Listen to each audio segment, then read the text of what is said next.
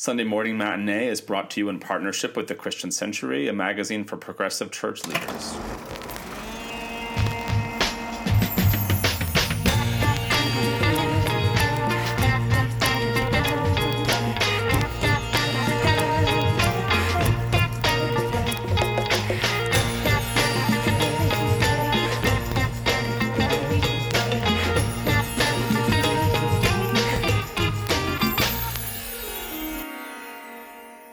Hey everybody, welcome to Sunday Morning Matinee, where we talk movies and pop culture with an eye for pastors, preachers, and Sunday school teachers. And today we're doing something a little different and talking our way through the Oscars that are coming up. My name is Matt. I'm the pastor at University Presbyterian Church in Austin, Texas. And I'm Adam, and I'm the minister of Overbrook Presbyterian Church in Philadelphia, Pennsylvania. And between the two of us, Adam and I have seen all the nominees for Best Picture this year. Some of them we've both seen.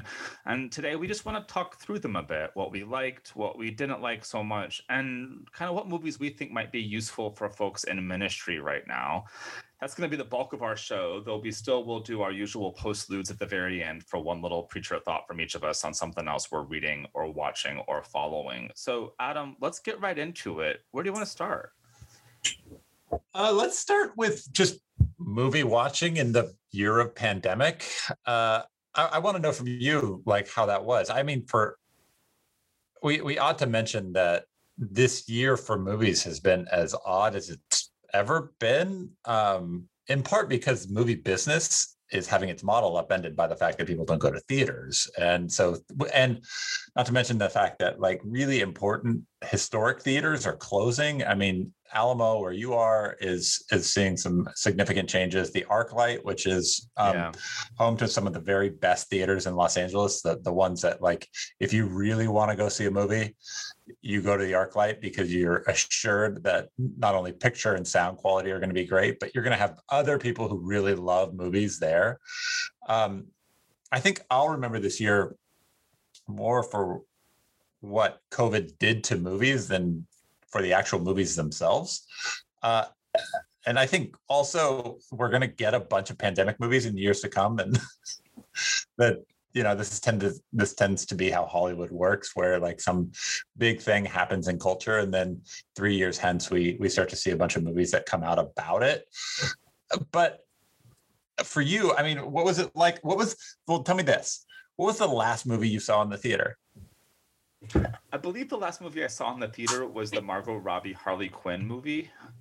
The Unbearable Lightness of Being, or whatever it's called. Yeah, the ridiculous like title. Which I actually sort of enjoyed that movie. That movie was sort of a perfect example of, from my experience of the year, which is there's a movie that I was excited to go see in a theater because it created the event of going to the theater. It gave me an excuse to go sit there with other people and drink a beer and watch a movie, and I was very happy to do so. And the movie was sort of surprising to me. It was, I think the experience, my enjoyment of it was far better in the theater than it would have been if that movie had dropped immediately to HBO Max streaming. And I was like, am I really going to watch this? Which is kind of how I feel right now about Godzilla versus King Kong. Which is like a thing I could go watch for free, you know, separate from the subscription fees I pay. But because it's so accessible and doesn't ask anything of me, I actually don't really feel like it and don't want to. I put it on for 5 minutes and was like, I'm bored of this. I don't want to do it. I did the same thing. So my experience of pandemic movies is actually that I have spent more time seeking out and watching more interesting artistic things. And not being as interested in Godzilla versus Kong or Wonder Woman 1984 or some of the big tentpole stuff that has attempted to go directly to streaming. And I think that's created some space in, for example, the Best Picture category for some really interesting things to emerge that might not have found bandwidth in other years. I think some of the movies in this category were going to be there no matter what. They're historical inevitabilities. But some of them, I'm not sure whether they get oxygen in a year where more tentpole stuff is still coming to the theaters. And so that while I grieve the communal space and, you know, I'm going to head back to a theater as soon as I possibly can, and I'll watch the dumbest thing that they will allow me to see. Oh yeah. I'm also really grateful for some of the artistic voices that have come through in all of this, and I think the movies we've got here to talk about are part of that. And I don't think we can divorce that particular conversation from the diversity of not just subject matter, but of filmmakers and cast absolutely. here. I think you're right. The movies and where they come from and how they're covered by media revolve around these tent poles, right? Like when you don't have Marvel movies, it means that like there is a vacuum that has to be, and that attention is going to go somewhere. And I'm grateful that it did go to a lot of these movies that, as you said, wouldn't likely have received attention. And one of those is a movie that I didn't actually really like that much, but we'll talk about in a little bit, of like The Promising Young Woman, which I think was able to gain an audience. And I'm glad that people have watched this movie, in part because I think there was just opportunity for it to slow burn in a really slow way that it would have been unusual in any other year. Yeah, I think that's absolutely right. So let's get into our list. Where do you want? Okay. Yeah. Okay. Let's start at the bottom. Maybe this is the way Should we start with the ones that were going to get nominated no matter what had ever happened? I mean, but are very good. I feel like there's no way that Aaron Sorkin and Trial of Chicago 7 doesn't get nominated for Best Picture in virtually any version of Hollywood. And I feel even stronger about that statement for David Fincher and Mank. I mean, I feel like those movies were just those are the two inevitable no matter what. Those are the two. And I think that those are the two that we probably thought the least about. Right, which is to say, like, okay, let's talk about this, I guess. Yeah. They don't seem to have a depth that maybe these other movies do, and I want to talk about this a little bit later, the sort of hunger that the other ones do. The other ones like have a hunger of the filmmaker behind them in the ways in which Mank and Trial of Chicago 7, I just didn't feel like we did. So let's start with Chicago 7. You start. Yeah, so this is Aaron Sorkin's historical courtroom drama about the trial of the organizers of the anti-war protests that counter-programmed the 68 Chicago Convention. To go back to an analogy I've used on the show repeatedly, this is not the best movie on the list. It might be the most movie on the list. I come from this as at various moments as Sorkin defender and apologist. To me, on this show. But this one I didn't find to be ultra compelling. The history, the events are awful and terrible, and of course they have all this kind of resonance with where we are with public protest and Black Lives Matter, et cetera, et cetera. But it also kind of brings out, I think, Sorkin has at his worst tendency is sort of soapboxing, and in this particular case, it feels like him soapboxing at radicals for not doing protest right in a way that I think just kind of misses the mark for our moment and I arguably for his as well. I also say that I find Sorkin much more compelling as a writer, despite what I've just said. I find his writing much more compelling than his directing, and I think this movie, and I'll say this about a few movies on this list, I think it just needed a little bit better editing. I think it jumps in some unfortunate ways. I think it doesn't cohere in some formal ways that took me out of it.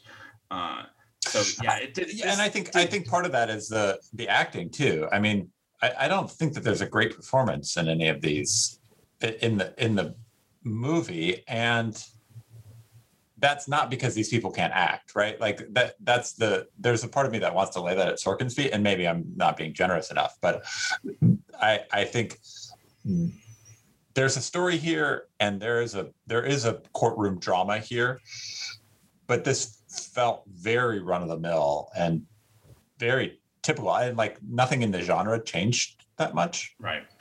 Yeah. And I think the history here is really important. And so as we think about the usefulness of this film, I struggle a little bit because I want us to be able to tell the story of that movement and that time. It's super critical that we're able to do that in ways that bear usefully on the moment at hand. I'm just not sure this is the text that does that as well as potentially some others.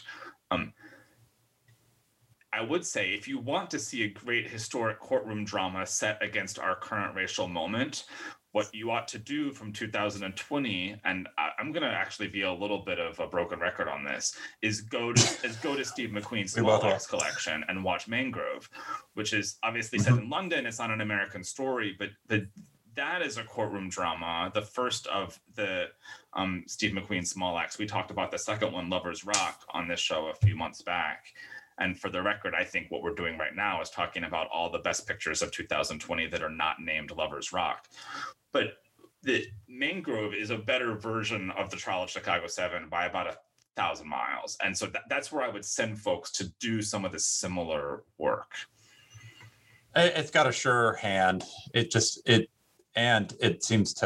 understands its characters and what it's trying to say in a way that, like, Sorkin's love of words sometimes gets in the way of story, and I'm just not sure he's found the narrative through of this movie in a way that was at least compelling to me. And then it just, and this is real movie nerd stuff, I just didn't think it looked good. The photography of it just kind of irritated me. And I'm going to say, like, the photography of Mank also irritated me, but at least I understood where that was going, and it had some deftness to it. This just, like, I don't know. Yeah. Kind of grated on me, Matt. Well, let's not spend too much time on the ones we weren't super compelled by. And so let's talk about Mank. We'll make the Social Network pivot here from one of my favorite movies from its writer to its director. So now we've got David Fincher's biopic, and you watched this one too. Tell me about it. Yeah, so this is the biopic of Herman Mankiewicz during the writing of Citizen Kane. And like Citizen Kane, it has a sort of nonlinear way of telling its story. It goes from flashback to early in Mankiewicz's career to late in his career when he's producing what many can believe to be his sort of magnum opus, which is the screenplay for Citizen Kane. In the midst of it, you get to meet all of the old Hollywood important people, foremost of which is Marion Davies and her lover, William Randolph Hearst. So this is a really personal movie for David Fincher. It's a movie that was written by his father, and is a movie that was really inspired by an important piece of film criticism called Raising Cain by Pauline Kael. That is one of those pieces that tried to unearth, amid a studio system where credit wasn't always given to people for the important work that they did, that tries to unearth the value and the gifts of Herman Mankiewicz, among others, to films during the golden age of movies. You watch this movie and you get the sense that David Fincher is compelled by this age, and Hollywood loves nothing more than to tell a story about Hollywood. And it's almost cliche to even say that nowadays. It's like that's becoming the cliche as Hollywood continues to make more movies about Hollywood. I enjoyed this movie, but I had to enjoy it, Matt, pretending like I was 25 years old. which is Right. there's a moment like in if you love movies and you sort of are reared on them, then you go and you start to find movies that were created before you were born, and you start to get into film history. And I think you and I had a similar trajectory in our lives. And you find something like Citizen Kane, and you begin to sort of plumb the depths of how important and influential that movie is. And then everything that went into it, and you start to realize this sort of the way the studio system worked and how unjust that was, but also who these people were and how valuable they were, and like who Louis B. Mayer was, and his influence on MGM, but also Irving Thalberg, and like these old names that sort of are spoken with in sort of hushed tones for their contribution to this industry that we love. I think on the one hand, Fincher is paying homage to all of that. On the other hand, he's trying to take a flamethrower to it, to recognize that like that true creative genius has been squashed more times in Hollywood than it has actually been raised up. At the end of the day, I watched it, I was like, that was fine. Yeah. That was fine. I quite like David Fincher. He's not a tender filmmaker, and this is about as tender as you're going to get. This is Benjamin Button, right? Yeah, I think that's right. I thought this was fine. There's a timeliness that's missing here, where I maybe I just wasn't in the mood for a movie about how Hollywood tries to take on the world. I mean, there's a theme here of like Citizen Kane is going to be the piece of Hollywood art that takes down William Randolph Hearst and therefore ushers in some progressive utopia, which, you know, spoiler alert, didn't happen. Socialist utopia, right?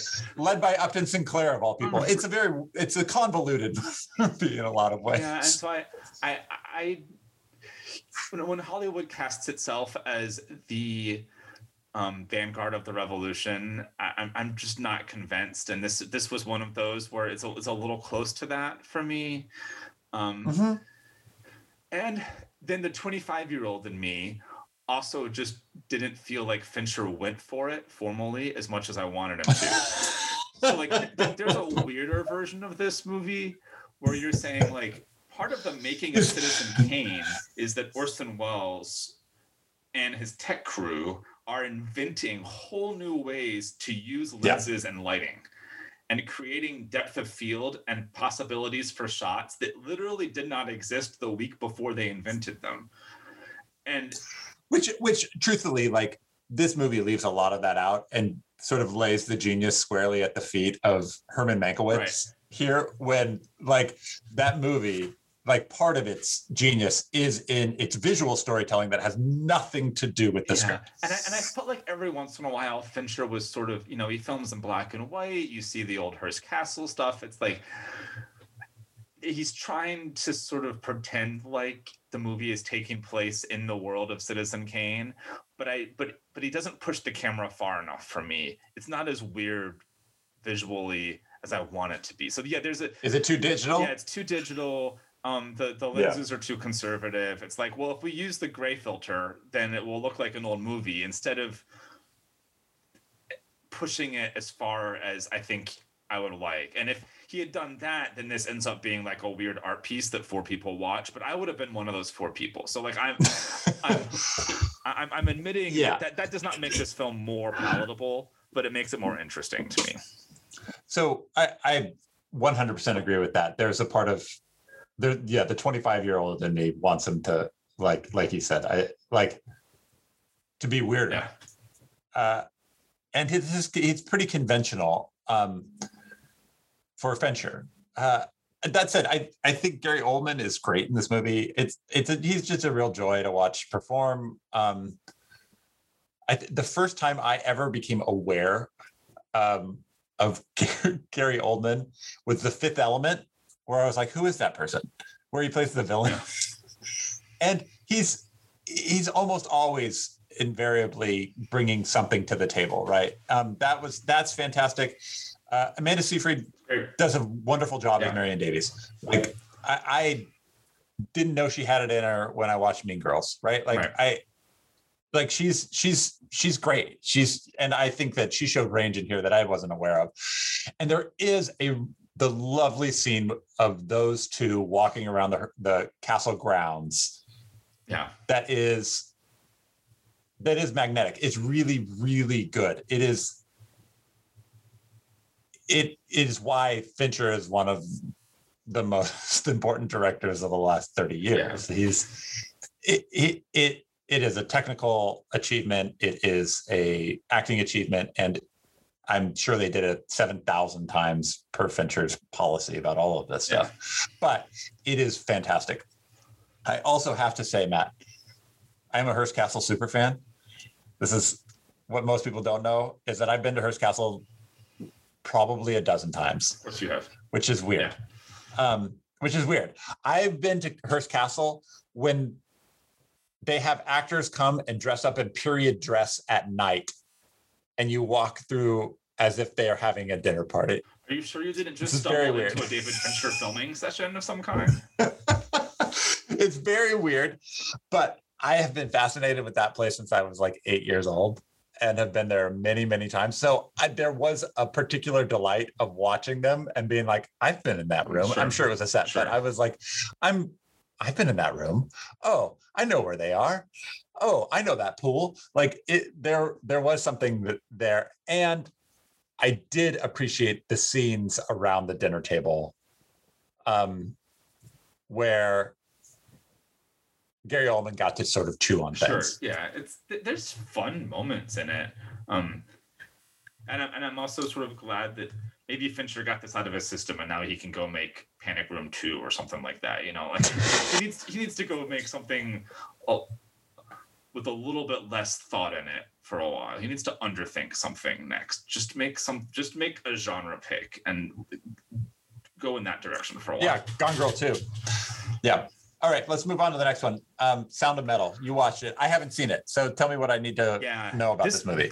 Sound of Metal was my favorite movie of the year until I saw a few of the other things on this list. It is exceptionally good. And it could justly win Best Picture any year it wanted to in my book. This is a Darius Marder's breakout film. It's he co-wrote and directed it. It stars Riz Ahmed as a heavy metal drummer who experiences sudden hearing loss.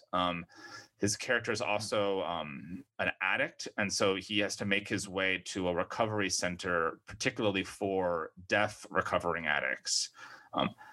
I loved this movie so much for two big reasons, and I don't want to spoil a lot of plot. But first, I love this movie because of the thematic ways in which it asks questions about what healing means. Riz Ahmed's character Ruben he struggles with his deafness. He fights against it. He wants to get surgery to repair it. He is raging against the dying of the light there, to mix my senses, and he finds himself against a backdrop at this recovery center of people who don't believe that deafness is a problem that needs to be solved. And that tension is so beautiful and so revealing, and I think theologically really critical for us as we think about what healing looks like in the gospel stories that we tell, the ways in which ableism shows up in our churches. I think there's a lot here for just general conversations about ability, particularly for those of us who are in parish ministry. The other reason I love this movie is because of the formal mechanisms of it. The sound editing in this thing is remarkable because of the ways that it asks you to hear a scene from the perspective of someone who is undergoing hearing loss.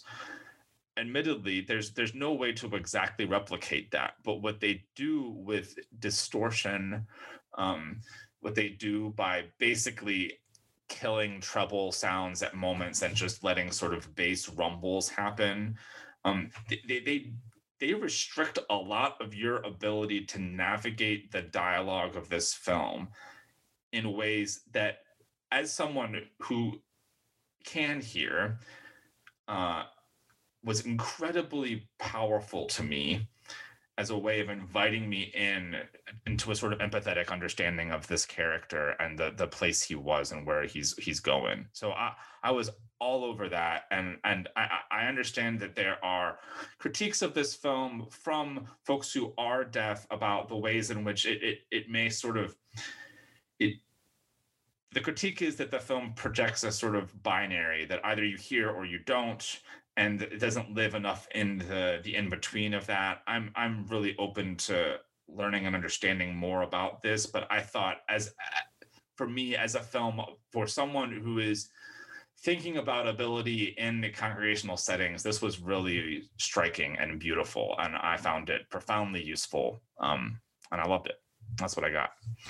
Well, I mean, I love when movies are able to use the medium in a new way to tell the parts of the story that you would never conceive could be told that way. And I mean, sound design is an overlooked way to think about that. And that they spent so much time trying to conceive of sound design that might aid in telling the story sounds really amazing. Yeah, this is a film where, like, if your choices of watching it are on a television screen with TV speakers or on your phone with a really good pair of headphones plugged into them, watch it on the phone with the good headphones. Like, pick the experience of this that will give you the best sound design of it, because that's where this film really, really shines. And if and when it wins like the best sound editing, best sound design Oscars, I know there are a few categories there.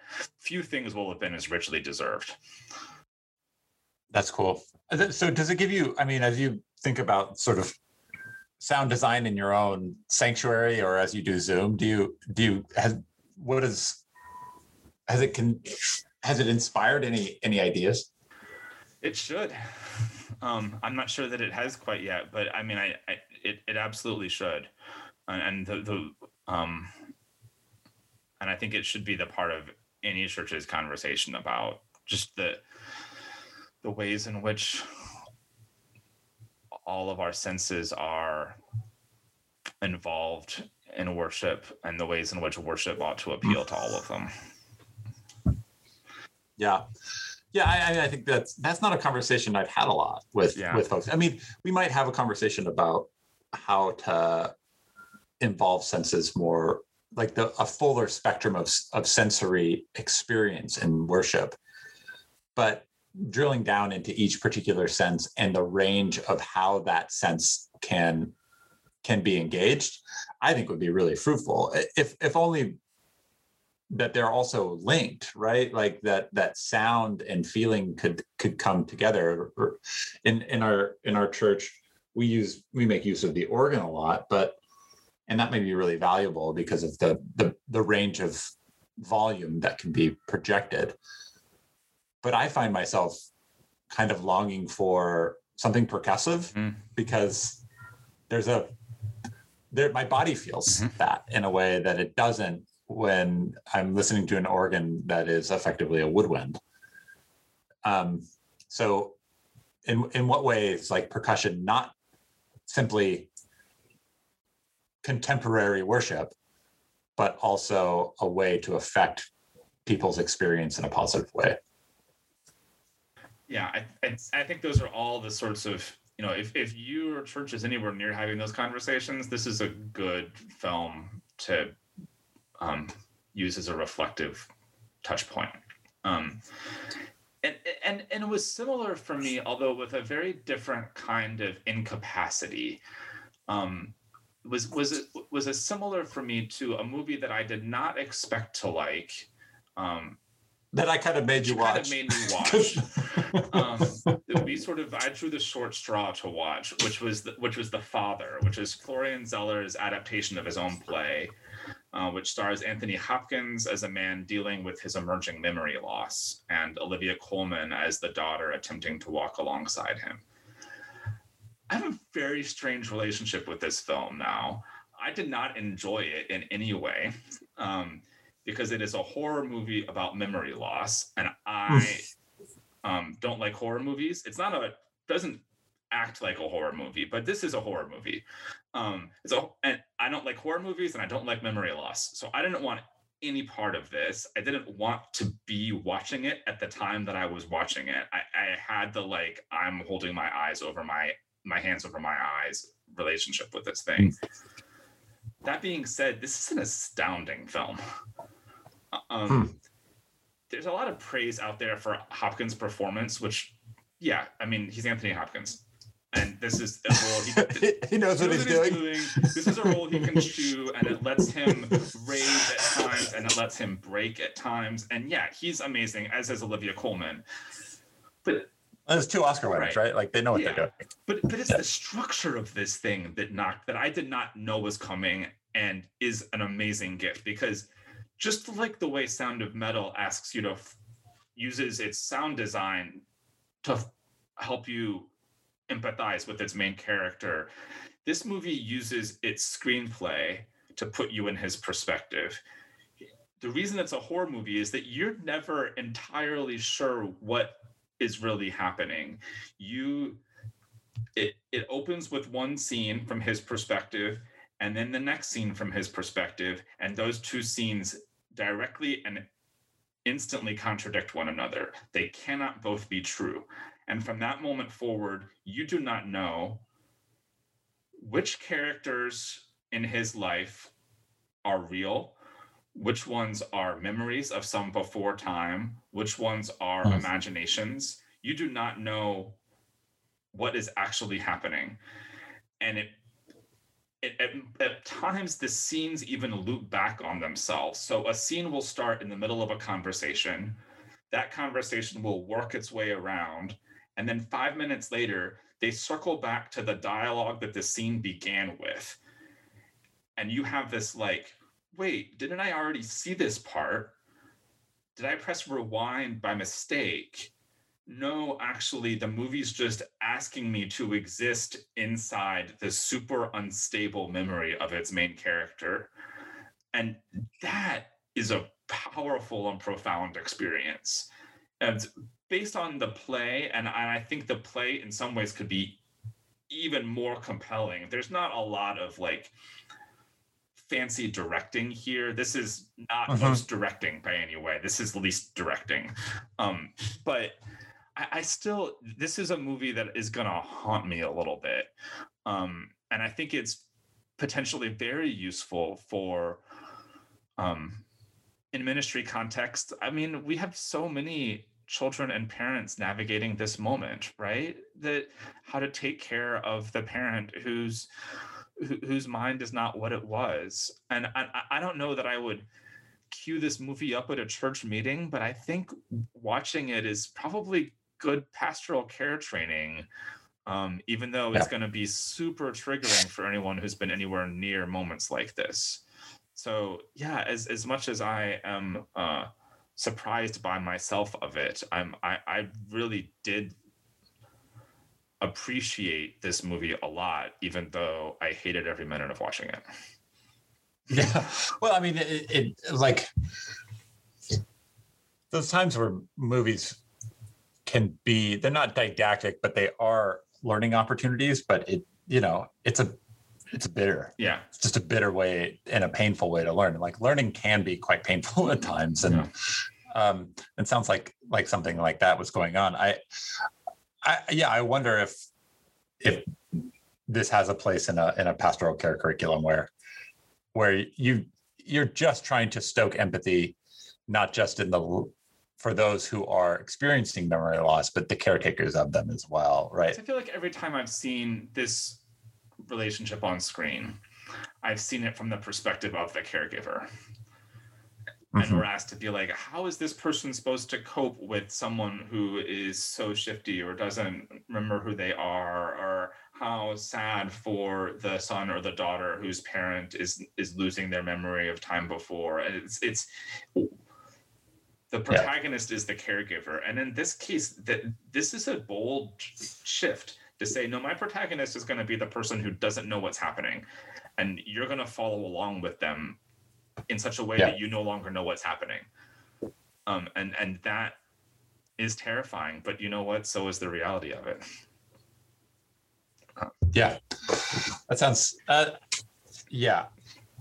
might have to be in the right mood to to choose to watch it, right? Yeah, but I mean, my headline is, this is not just Anthony Hopkins acting well. There's a lot to this thing that I thought was really worth my time. Talk to me about Promising Young Woman. Yeah, so I'm going to talk about Promising Young Woman and Judas and the Black Messiah here. You watched the Father and Sound of Metal, and then I watched these two, and then so Promising Young Woman, this movie, in some ways I don't feel particularly equipped to talk about this, in part because it's a very personal film, but it is a film with vision. It's got a ton of touch and style. It is directed and written by Emerald Fennell and stars Carey Mulligan, and they are all doing their job exceedingly well. The cast is filled out with people that you would recognize, largely from sitcoms of the last 15 years. And there's a little bit of stunt casting to make some really important points about rape culture and about the worlds in which we live that leaves behind victims and the pain of those who have been affected by assault and rape. The way that it tells this story is, and the premise is a bit all over the place, but basically Carey Mulligan as a character becomes an avenging angel on behalf of her friend who was sexually assaulted and then took her own life.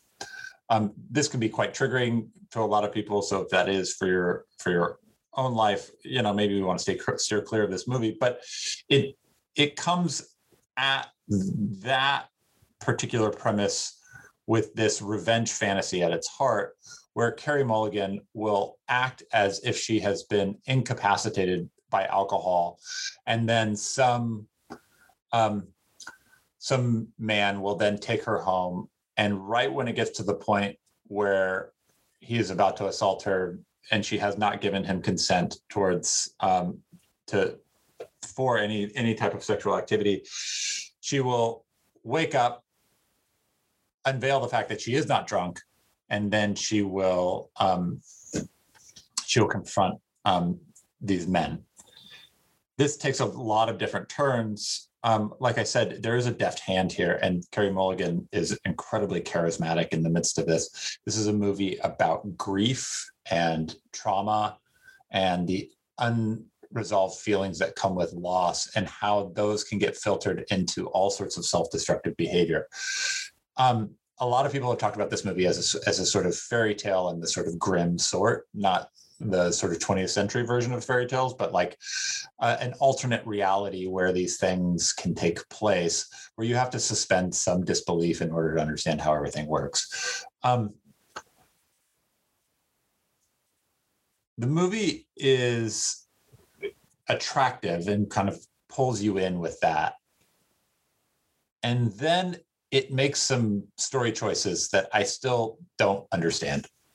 And that's the hardest part of this, is that it has a real sense of itself, but then it starts to get very convoluted in the last, I would say, 30 to 40 minutes of the movie.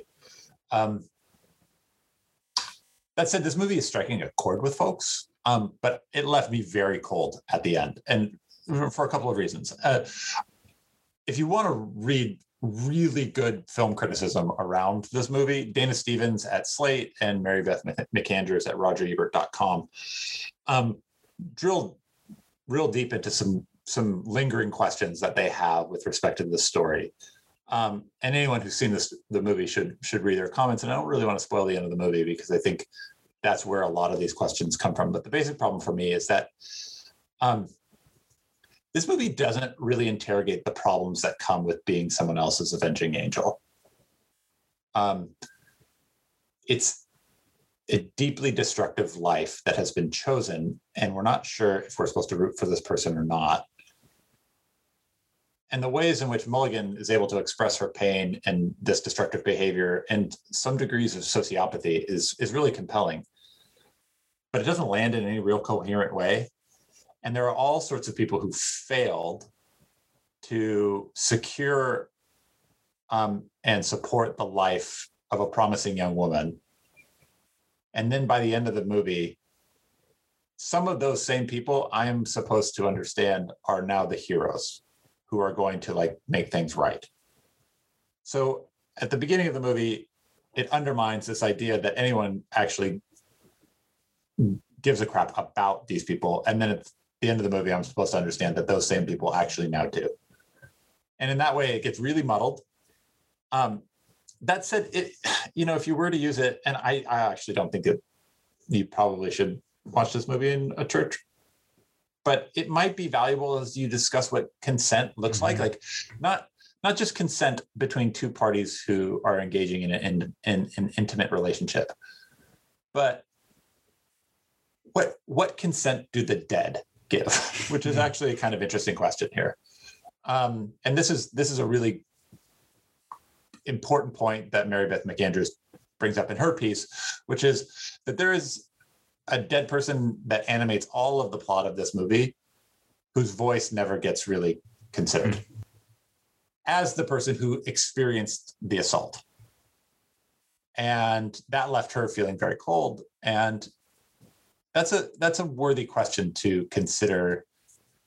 I'm not sure that this movie is going to give you answers, but it might be the root to a question. So yeah, Promising Young Woman, it gets billed as a thriller. I wouldn't, it's in between a lot of different genres. I don't think that there's an effective title that you could pin this on. It's doing a lot of different things, shares a lot in common with all sorts of different movies. And for that, I think Emerald Fennell is working out her vision and her understanding of movie making and filmmaking. And I think I'll be really interested to see what she does next. And that shares a lot with Judas and the Black Messiah, which totally different subject matter. It's a movie about Fred Hampton, who was the chairman of the Black Panther Party in Chicago in the late 60s, and about an FBI informant named Bill O'Neill, who infiltrated the Black Panthers and provided information to the FBI that resulted in the assassination of Fred Hampton by the Chicago PD. Right. Again, a little bit like the trial of Chicago 7, this is an important story, and it's a story that I'm grateful is being told on film. That people are making movies about this. And truly, I don't think even 10 years ago, a movie like this would have been made. Yeah, there's no way. And I know that Shaka King, who made it, had to fight in order to make it. This is a movie that it lives in between genres. It's kind of a biopic of Fred Hampton, but it's also a sort of political thriller. It's also got some like true crime podcast in it. It's a movie that that wants you to at least admire or fall in love with Fred Hampton because of his oratorical skills. And to that end, Daniel Kaluuya is magnetic. He's cementing himself as one of the best actors of his generation. He is truly, truly magnificent. Yeah. And he's very, very good in this movie. He doesn't just have charisma. I found him most compelling in the sort of small, tender moments of this movie. I think it bills itself as a movie where he gets to do the sort of bombastic preaching, speechifying, but the work that he does in the tender moments in bed is actually, I think, his strength. Yeah, I'm really excited for this one and just haven't had a chance to get to it yet. So I'm looking forward to it. Yeah, you should. I really think, I think people should see it. The struggle that this movie has is that there is another great actor in this movie, and that's Lakeith Stanfield. Right. And he is great. And I truly think he's every bit the actor of Daniel Kaluuya. And I was really interested in seeing them work with each other. The problem is I don't think this movie knows what it thinks of Bill O'Neill, of the Judas part, which is the sort of interesting theological conundrum of Christianity, which is I don't think Christianity knows what to do with the Judas part. Right? I don't know, like, given everything that we know and who this person is, and like Fred Hampton died at 21. I mean, that's kind of astounding to think about, right? Like, he died at 21. He was running the Black Panthers as effectively a young person. So we never saw him grow old and therefore become maybe a little less idealistic or have to compromise. And so we have this vision of him as this sort of incendiary device that can that was a comet that was just like burning hot all the time. We never saw the comet go out in any real sort of way that comes with age. So we get to keep that Fred Hampton alive. That said, we don't know what to do with Judas. Yeah. And I don't think this movie does. I think Lakeith Stanfield works his ass off to make it happen and to try and infuse this part with pathos and with a conflicted sense of self and purpose. But at the end of the day, like, the Messiah, the Black Messiah, and the Judas character have to enmesh in some way that like makes sense. And I don't think it ever really got there. That said, I think Shaka King, he's got the goods. I think his intuition's all there. There's like real passion, fires, really good filmmaking, and the performances are incredible. As for usefulness, Matt, I don't know. I mean, I think the church would be served by thinking more about Judas and Judas's purpose in this story of ours. I think we edit him out a lot because we don't know what to do. And this isn't the first movie to try and consider that particular figure either, and its analog within history. And so maybe there's an adult education, series that does look at Judas and like portrayals of him, because I think like Judas and the Last Temptation of Christ is interesting, and then Jesus Christ Superstar is interesting, and there are lots of different portrayals of this particular figure, and this maybe among those many portrayals, this would have a little bit more life. But as it's contained currently in the movie, I couldn't wrap my mind around it. Yeah, I wonder, I mean, as someone who hasn't even seen it, I wonder whether some of what you're describing even influenced the Academy itself, as both Stanfield and Kaluuya ended up with Best Supporting Actor nominations, because the voters couldn't figure out who was lead and who was supporting. It seems like then either or both of them have been robbed of sort of the quote unquote more prestigious nomination, or to be in that actor category. And I wonder if some of the structure of the film is hanging out even in that consequence as well. Well, and I think we're seeing this younger generation of filmmaker playing with genre, right? They're not sticking to the genre conventions as they've been configured or handed down to them, which is really exciting, actually. Yeah. But it comes with some consequences, right? Because like in the end, this person who's in between can become a cipher for all sorts of things instead of seeking a clarity with respect to what exactly the message is or the idea is. And there's a lot to be mined in this movie, and there's a lot of really good ideas. And it's really fascinating to watch such a tender and compelling portrayal of someone who is actively a socialist, right? Like, right. Yeah. Like, I don't know, the last time we saw this probably Reds, like it's, that said, it's not a biopic in the conventional sense. And there is a part of me that's like, I got finished and I was like, I kind of want to watch Malcolm X right now. Yeah, sure. Because that was able to marry it all. Did you ever watch The Motorcycle Diaries? The biopic about the young Che coming up through South America. Yeah, that movie was amazing. That movie is like a sympathetic portrayal of socialist lead, but obviously not in a U.S. context explicitly. Right. So it makes it maybe a little bit more palatable for our audiences. All right, talk to me about Nomadland. Well, speaking of road trip movies, right? Nomadland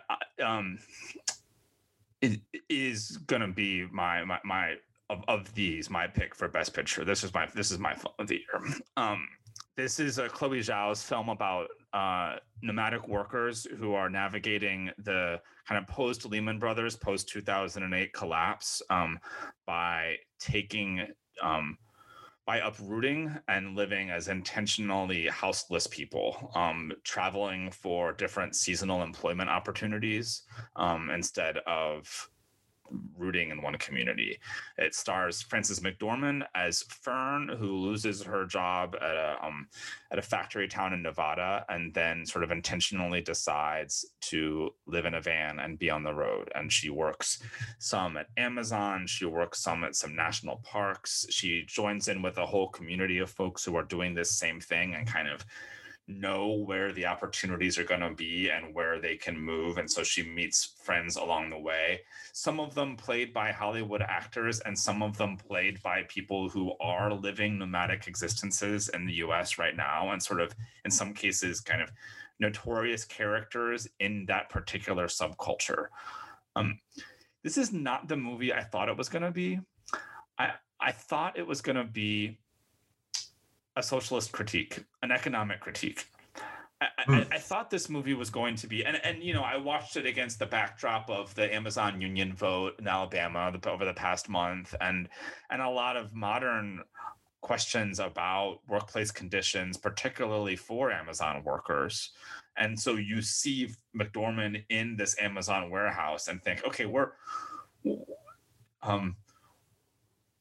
doing a kind of, there's a kind of socialist verite project happening here where we've got real people who were cast in these roles. We're exposing the harsh underbelly of American capitalism.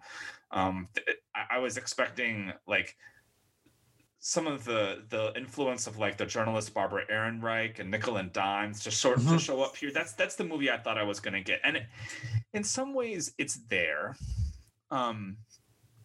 Though I think if you want this movie to be an economic critique, you're going to leave disappointed. And I think I've seen criticisms of the film that I think live in that disappointment. Instead, this is a movie about wanderlust. It is not ultimately economics that keep Fern on the road. It's, in one sense, her own wonder about the world that lies around the bend and over the horizon. And it's also about hurt and places she doesn't want to go back to, and relationships she doesn't want to go back to, places that are haunted by ghosts and grief. And I loved it. I'm a sucker for a road trip. I'm a sucker for a road trip movie. I'm a sucker for a national park. I'm a sucker for driving down a long, lonely highway. So there's some of this that just exists within my wheelhouse, and this movie is extremely in my wheelhouse. The soundtrack is also astounding. There's none of it's original. There's some sort of standard song programming in there, but there's a lot of meditative piano soundtrack by Ludovico Einaudi that is takes over this film in places that is also just the underscore to this intersecting Venn diagram of grief and wonder and longing that I found very compelling, while it is all simultaneously printed on Frances McDormand's face at all times, and the world that exists on her face in this film. I mean, she's always this, right? Yeah, but she's great. But like her capacity to carry all of that in her eyes is just spellbinding. So I don't know if this is the most useful film on the list. It's a film about why people leave. And, you know, I could see it as an accompanying text to a number of biblical stories about journeying and about wilderness. Why would someone choose to stay in the wilderness? And that it's not just send us back to Egypt where there was food. It's sometimes people fall in love with the journey itself, right? Yeah, an itinerant life, right? I mean, I think there's something here, but I don't know that means, I think, you would build a Christian ed curriculum about this, or I don't think it rises to the same level of kind of pastoral assist that Sound of Metal or The Father did for me. But yeah, just as a sheer piece of soul grabbing beauty, this was it for me. Yeah. Well, and I think that there's a long history in the Christian practice of itinerancy, of the wanderlust being baked in and being called something else. Like that we justify all of that with some other name, but really that's that there is some that does capture people and has captured people for a long time. Whether it's Desert Fathers who left, or whether it's circuit riders who are like going from town to town doing revivals or something like that. We effectively have to have a gig when we arrive, but arriving is not really the point.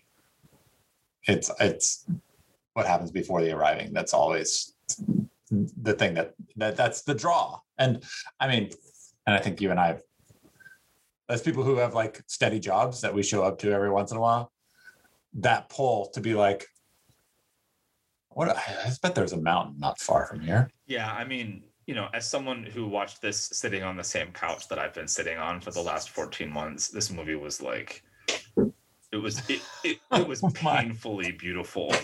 Like, I bet. Gosh, I'm like, just let me see a Rocky Mountain peak, please. Right. Yeah. All right, last one. We've got the last film. There are 8 of them, and the last one is again another movie that I don't think in a regular year gets the type of breakthrough attention. Yeah, and it's the movie Minari. This is Lee Isaac Chung's film, semi-autobiographical about a Korean American family that migrates from Korea to California and then ultimately to Arkansas. And we find them first as they move into Arkansas in the 80s as Jacob, the father, tries to run a farm. I found this movie to be incredibly compelling. I think there's a lot to mine here, even though it's a pretty spare movie. Mm-hmm. There aren't a lot of characters and they don't go very many places. Right. It's very local to Arkansas and to the Ozarks. There's an incredible attention to detail. And really it's a family movie. And so I think different people are going to gravitate towards different relationships within the family as the thing that affected them. For me, the relationship between the grandmother and grandson was the heart of the movie. Now I know Stephen Lun is getting a lot of praise for his performance, and as well he should. He's really good in this, but I found myself most compelled watching that maternal relationship kind of grow and form in a way that caught me totally off guard. Like I thought I had an understanding of what was going to happen, and then it didn't. Right. And it's a little ambiguous about what happens at the end and what this movie is about, but at the heart of it is just a very tender and thoughtful picture of a family. I think you're right to say this is a spare movie in some ways, with a tremendous number of overtones to it. Yeah. That's well said. So, I mean, stuff in the background. There's lots of stuff in the background. Husband and wife show up to run a garden. It's got, his name is Jacob. There's already some Genesis happening. So there's a lot of Genesis biblical overtones, not to mention a lot of explicit theology and ecclesiology church portrayals happening in this movie. What I vibrated most with was all the Steinbeck hanging out on this movie.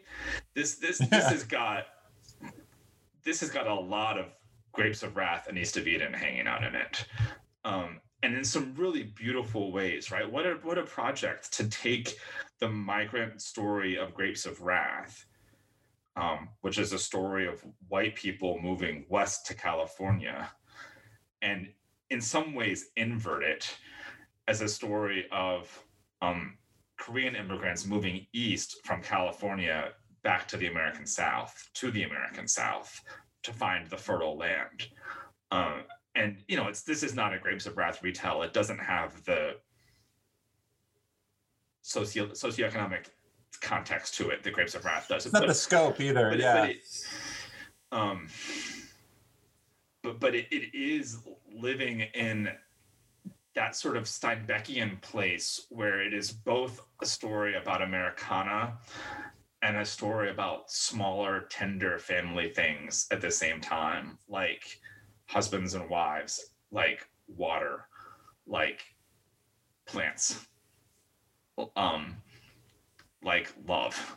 And I found that really powerful and really beautiful. And I think this film is gonna live for a while for those reasons. I think so too. It has as much rich literary soil in it as anything else on this list.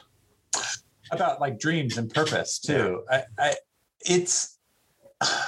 haven't seen Nomadland, so you can correct me. Of these, this captures a sense of the US that's a bit more abstract, right? Like I think Promising Young Woman, Judas and the Black Messiah, Trial of Chicago 7, even Mank are dealing with real important US issues.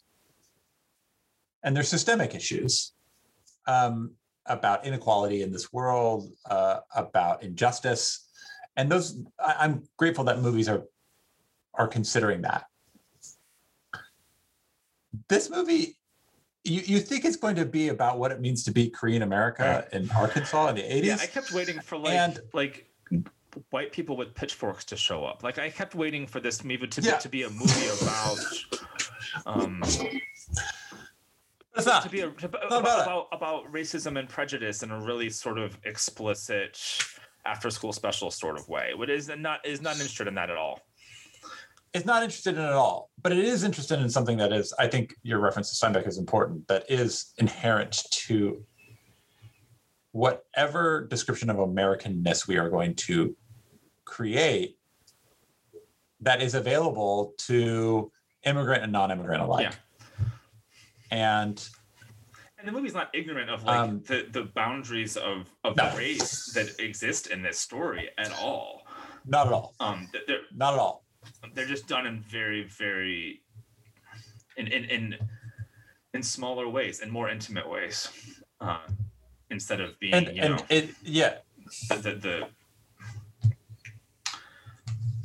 there's no speech of exposition, right? Like that's going to sort of tell you what you need to know about how this world actually is. And I mean, it's just, it's the show not tell type of thing, but really it's really intimate. And you get the sense that this isn't everybody's experience, but this is their experience. And therefore it has validity when telling the stories about experiences. And I was really moved by that. And I was moved by the ways where it inverted your expectations of stereotypical Asian grandmothers and and all sorts of things, where I found myself being like, oh, I was so sure that I knew what was going to happen here, and it didn't. Yeah. And the ways in which we dream and the ways in which we want to be independent. Yeah. Like that. It was a lovely and very well told story, and it doesn't work to be anything outside of itself. And in that way, it's incredibly self-assured. like you said, I think this does have some life. I think this is like this and No Man's Land are probably your like Criterion Collection odds, like that they're gonna show up in that collection fairly soon. Not only because they're just beautiful, but because they I think they bear rewatching. Yeah. Nomadland feels like this is not the best piece of long form personal narrative nonfiction I read this year, and Minari feels like a new entrant in the canon of American novels. Yeah. They just have different personalities, very, very different personalities. Carving out a different corner of that story and gets to tell it the way that they want to tell it. And that's why I found it also really exciting, is because a lot of these other movies, they're trying to do new things, but they're fairly conventional in their own way. I don't know. This movie had a different vibe to it that I hadn't seen in a long time, or if at all. So let's do some summary then. I mean, I want to, and we've probably spoiled some of these, but I want to give some Sunday morning matinee awards among these films. And so let's just start with before we get more interesting, let's start with just Best Picture. For me, this is Best Picture not named Lovers Rock, but that's that's up to you. But so what's your of these?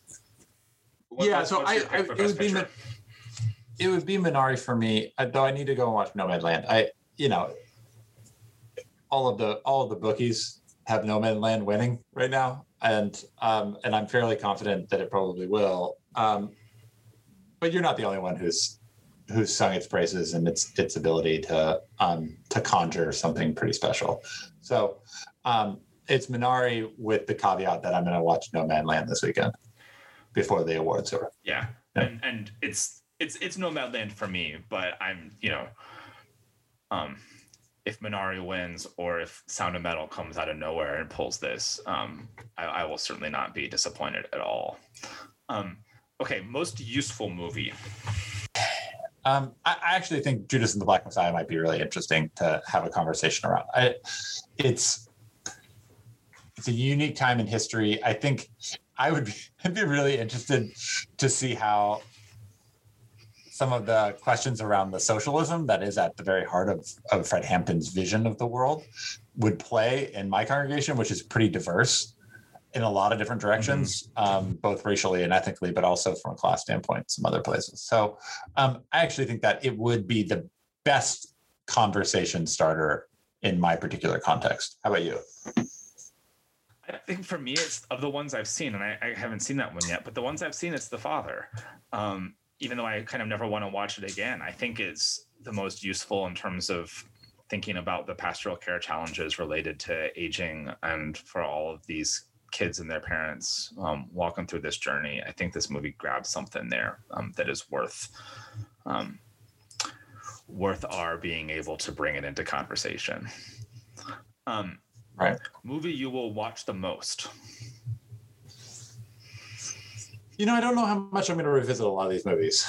If we were talking about like the whole year, I don't know, Onward, the Pixar movie, like probably is the movie I'm going to watch the most. Or like, what's the Charlize Theron action movie, The Old Guard? I'll probably watch that the most. But of these movies,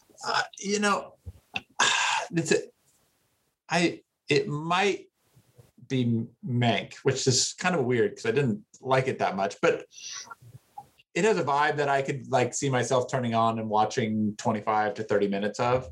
The hard thing is I really think like a movie like Minari that I really like just kind of bears you watching the whole thing. Yeah.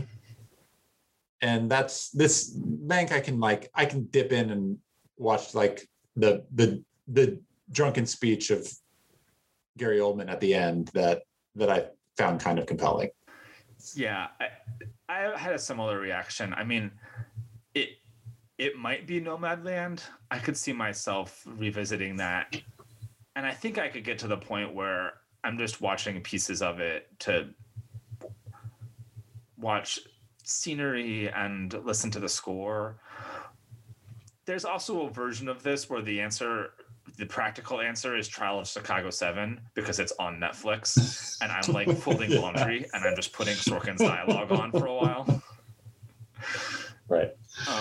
Yeah, that makes sense. So but that would be that doesn't feel like a cinematic experience to me. It's just sort of background noise to something. All right, movie that will be remembered 10 years from now. Most remembered, I guess. Presumably, we'll remember all of them. I think like the way that I tend to think about this is like, what's the movie that's invoked that's still part of the conversation, right? Like we don't talk about the artist any longer. I think, and really, generally, you're kind of betting on the filmmaker. Yeah, this feels like a category that is in some ways a referendum on all of these breakout directors, whether it's Chloe Zhao, and Isaac Lee Chung, Darius Marder, and this just that because Trial of Chicago 7 and Mank are not going to live as the high water marks for either of their directors. And so which of these breakout directors are we going to be looking back on and saying, oh, that movie is part of a new canon from this vision? Yeah, I think it's probably going to be Chloe Zhao. I just think I think this is going to give her every opportunity she wants, and I think she's really good. Yeah, I mean, she made The Rider before, which I have not seen, so this is not her breakout debut. So that's my only hesitancy there is, could Isaac Lee Chung go on to have the same decade of something? And we're talking about Minari as like a debut film, and not just kind of the breakthrough. And frankly, Darius Marder could do the same thing. We're talking about Sound of Metal as that stunning Shocking King too. I mean,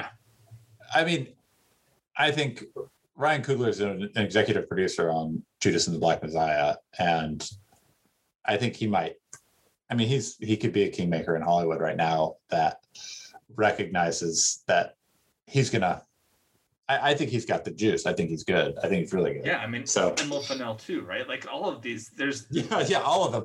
I mean, that's the exciting part about this year of movies. I actually think. Yeah. So if I were betting, I think I might bet on this category. I might bet on Minari in this category, but I think those are the stakes. All right, last one. Yeah, there's a young crop of filmmakers that are doing something. So last one, most theologically challenging. I don't know.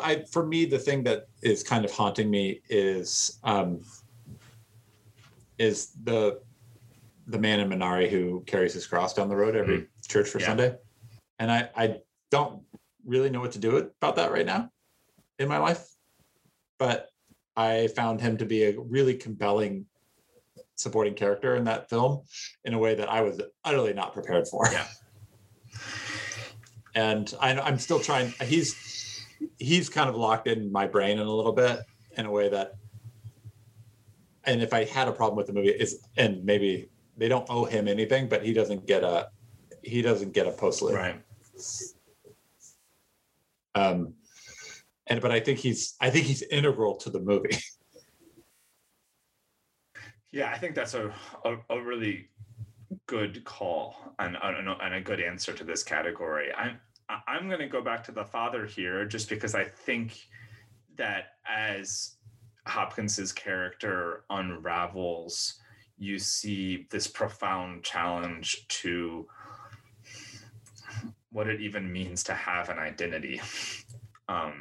He doesn't fundamentally know who he is, and I think there's a theological challenge for not just for pastors and ministry, but for how we think about how God calls us and names us. And I think the last act of that movie is unsettling to this very point. So I would that's where I would leave it. It was a good year though. Like I feel it is. it's an optimistic year. I mean, I don't think I love any of these movies in the same way that I love Parasite or Moonlight or some past winners, but I feel a lot of hope. I think that the stable of filmmakers in this year is really strong. And I think the stable of young actors and young filmmakers is incredible. And there are a lot of people who are like Anthony Hopkins and Frances McDormand are some of the best who have ever done it, and God bless them. But my optimism lies in the fact that there are all of these other young people who I think are making really good movies. Yeah. Well, we're going to wrap up this conversation and take a moment for some postludes in just a second. But before we do that, we want to say how grateful we are for our partnership with the Christian Century. We want to guide your attention to the great work they are doing. The latest issue features an essay by Carrie Graham, who was founder of the Church Lab and a colleague of mine here in Austin. Carrie's reflecting on all the ways that the pandemic has called clergy and churches into new kinds of risk-taking. I think the world of the way Carrie imagines the church, and so I heartily commend her reflections here to you. If you are listening to the show and don't yet subscribe to The Century, Sunday Morning Matinee listeners can get a free trial magazine subscription. For more information, visit christiancentury.org/podcast offer. All right, Matt, it's time for our last segment. This is called Postludes. It's a chance to get another little preacher thought from something else that we're watching or following. Matt, what's your postlude? So in the middle of watching all of these artistic and literary films, I also found myself sucked into the most recent season of Amazon Prime's All or Nothing, which is their like sports documentary series where they spend a season embedded with various sports teams. I've never watched any of this before. I just run out of everything else to watch on streaming, and here's something that presented itself. And the most recent season was about Tottenham Hotspur, the English Premier League team. And I was like, all right, I'll watch a documentary about British football for a few episodes. And this is a very conventional genre and a sport that I know just enough about to see all the conventions. And then you get to episode 8 of 9 of this past season, which dropped in September on Amazon, in which Tottenham Hotspur are confronted with the fact that there's a global pandemic and everything is shutting down. And I found myself watching for the first time on screen sort of after the fact documentary reliving March of 2020. Now, I've seen at least one feature film trying to do this, which was the Lockdown project that Doug Liman did with Anne Hathaway, which was not great. Movie's garbage. This, because it was documentary footage, was real in a different kind of way. And I found myself needing a giant trigger warning around the content of the episode and thinking, oh, they think they're going to be shut down for a week. Oh, they're not sure what they're going to do for scrimmage for those 3 days. And you're thinking, oh no, friends, this is much longer than you have any imagination of. So I don't necessarily know whether I recommend it to you, but it is a very fascinating little bit of a little corner of pop culture that's out there right now. Just sort of, and as you mentioned at the top of the show, I think the first wave of what will be an emerging genre of narratives that walk through this year. But here's one that's just pure. We just happened to be in the room running cameras at the time. First draft of history that I thought was kind of staggering. Well, and Jose Mourinho is a character. Oh, sure. Yeah, I mean, So he's brilliantly cast as megalomaniacal football coach. He is. Just quick tangent is it. So one of the more important people in world football, Jose Mourinho, important soccer coach. He liked to in press conferences early in his career call himself the special one. And so he would refer to himself as the special one.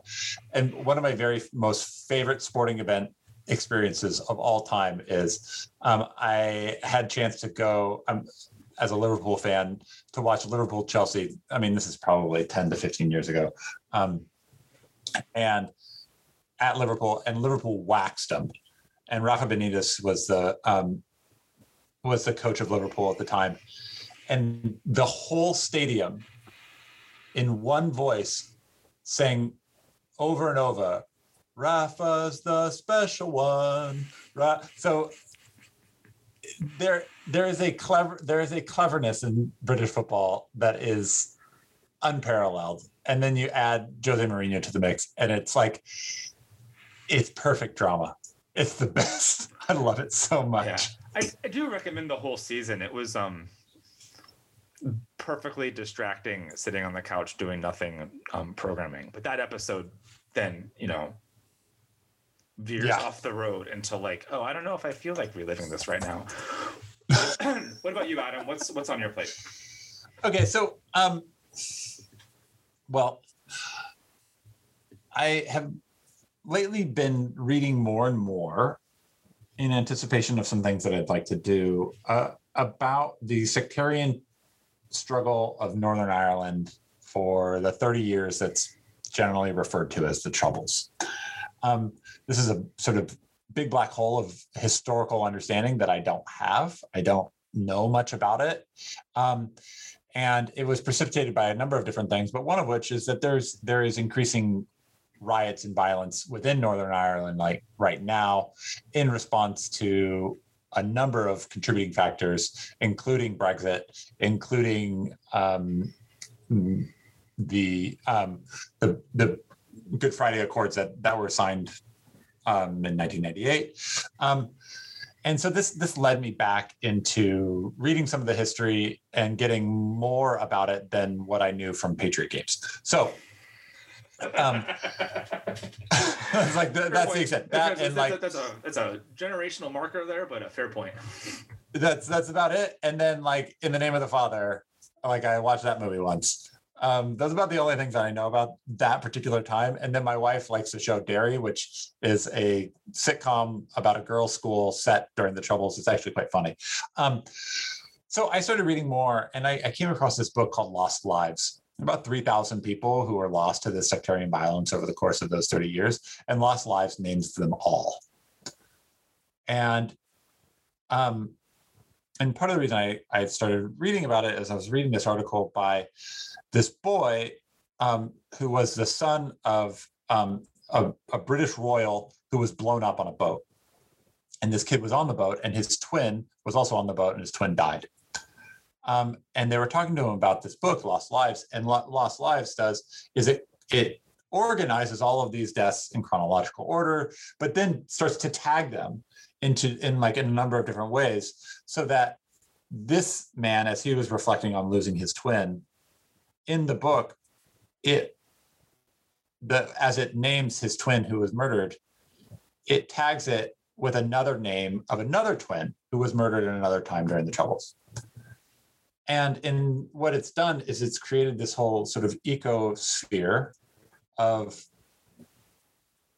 tragic loss of violence, and draws lines between them all to recognize that this is like that what had happened there was all connected to each other. A really stunning work of kind of journalism. I'm not exactly sure what to call it. But as I've just kind of been piecing through it, I'm finding it a incredibly cathartic document in its own strange way. And it made me think a lot about how to deal with COVID over this last year and memorializing the dead. Because I don't like stationary, static memorials. I find them cold, but this is something different. And there have been a lot of newspapers that have done like profiles on people who have died. And I think those are really positive. And to be able to read more of those, I think would probably do well for our ministries. But I'm looking, I really just kind of desiring, and this is just a longing in my own heart, something that's a little bit more cohesive and local, maybe.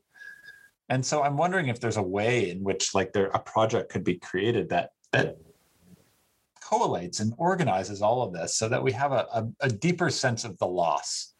And that's the thing that I don't think we can fully sort of wrap our heads around right now. And so this book just kind of gave me a sense that such a project is even possible, because it and I'm really grateful for it. And I'm trying now to figure out what that means in my, not just in my church, but in my local environment. And how do we help people mourn here in this time? And what are the documents that we're going to have to create in order to facilitate it? So that's kind of what's on my mind. I don't really have any answers to that, but that's the question that I've been living with for the past couple of weeks. Well, it's an indictment of the scope of loss as well, though, where the scope of loss rises to the point where the relationships can be mapped, and they're not just existing in silos. And I'm thinking about that. I mean, because of the story that came out just over the last couple of days about that Dante Wright, victim of the shooting in Minneapolis just over the weekend, that had once been taught by George Floyd's girlfriend, Courtney Ross.